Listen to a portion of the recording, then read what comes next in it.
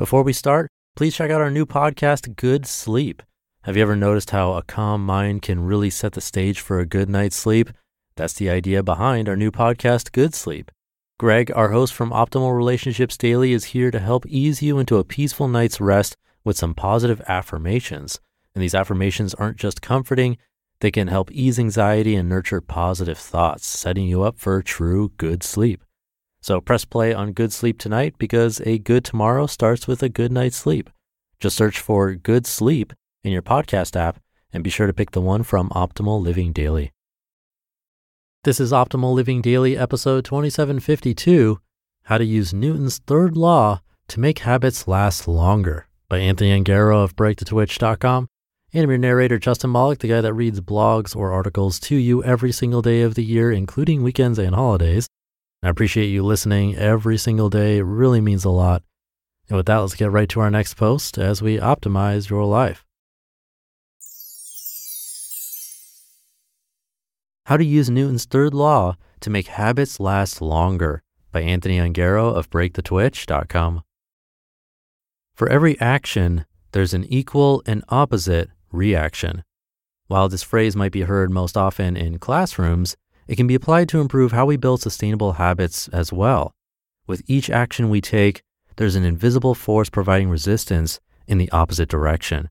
Whether it's pushing against a wall or walking up a flight of stairs, the opposite force is there.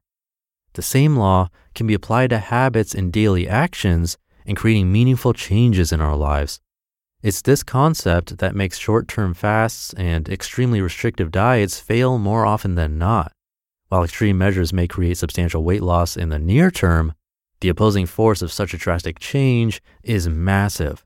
The hunger you may feel, the fatigue, and lack of nutrition represent the equal and opposite reaction to your efforts. The greater the reaction, the harder it is to reliably sustain. This makes it nearly impossible to continue making progress while maintaining the results from the aforementioned hard and fast effort. The thing is, I get the appeal. It's completely understandable for you to want results faster than is reasonable. The Twitch wants results bigger, better, and now.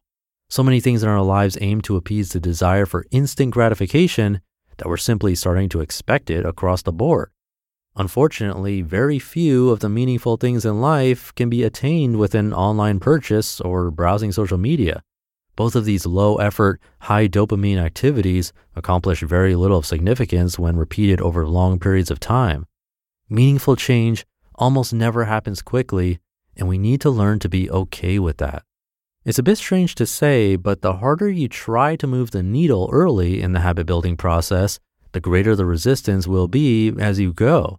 If you do too much too soon, the equal and opposite force reacts as it does and makes repetition nearly impossible. And we need to repeat what we want to become. As the good man Aristotle said, quote, "We are what we repeatedly do," end quote. So we need to make it as easy as possible to repeatedly do the most important things in our lives. To be clear, this is specific to things in life that are maintenance-based. If you have a project that needs to be completed and once it's done, sure, give it all you've got and perhaps take some time to recover and then move on. But if you're working on building a habit that you want to be a part of your actual life, there are two ways that you can apply this law to improve your odds of consistency and repetition. Start small. The soreness you might feel in your muscles after working out is reduced if you don't start off by working out too hard. If you're not sore, you're more likely to exercise again sooner rather than later. Remember that when it comes to maintaining habits, you're in it for the long haul, not next week, not next month, or even next year. If it's something that really matters to you, then it's worth doing slowly and sustainably for a really long time.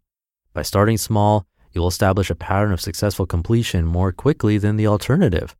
Down the line, your ability to overcome the resistance that follows will improve as you go, preparing you for the next steps of the journey.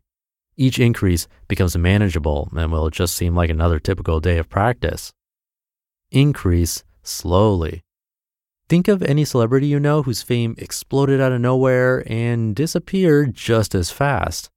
It's not a coincidence that this happens quite regularly, a quick rise and equally fast fall. Contrast this with many of the artists and performers that spend their lifetimes honing their craft. They may still eventually fall from stardom, but the fall takes significantly longer. They put in the work and built their careers slowly over time. Imagine throwing a ball up into the air and successfully catching it.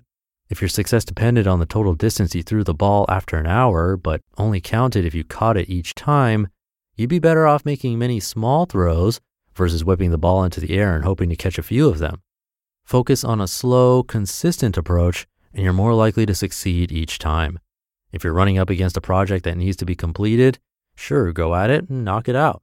Once it's done, it's done. You won't need to maintain that project over the long term. With your decluttering, your habits, and your creative work, consistency over the long haul is what defines who we are and who we will become. With this method, the results might come slower, but the results will stay longer too. You just listened to the post titled, How to Use Newton's Third Law to Make Habits Last Longer by Anthony Ongaro of BreakTheTwitch.com. And thank you to Anthony for his post and letting me narrate them. Those 2 tips, couldn't agree with them more. Start small, increase slowly. Those are probably the tips I'd have for any habits that I've kept for long periods of time, from language learning to exercise, even this podcast. This podcast was 1 show, 1 episode a day, which is technically a lot, but nothing compared to the 5 shows and 5 episodes a day we have now. If I started like that, I would not have done it. But I did start relatively small, and now it's different. Same with exercise. I'm still on the slower and smaller side of things now, but that's okay. When I feel I'm ready, I'll increase that. And same with language learning. But the important thing is I'm sticking with it, and it is because I started small and slow. That should do it for today. Happy Saturday. Hope you're having a great weekend if you're listening in real time. And I'll see you tomorrow where your optimal life awaits.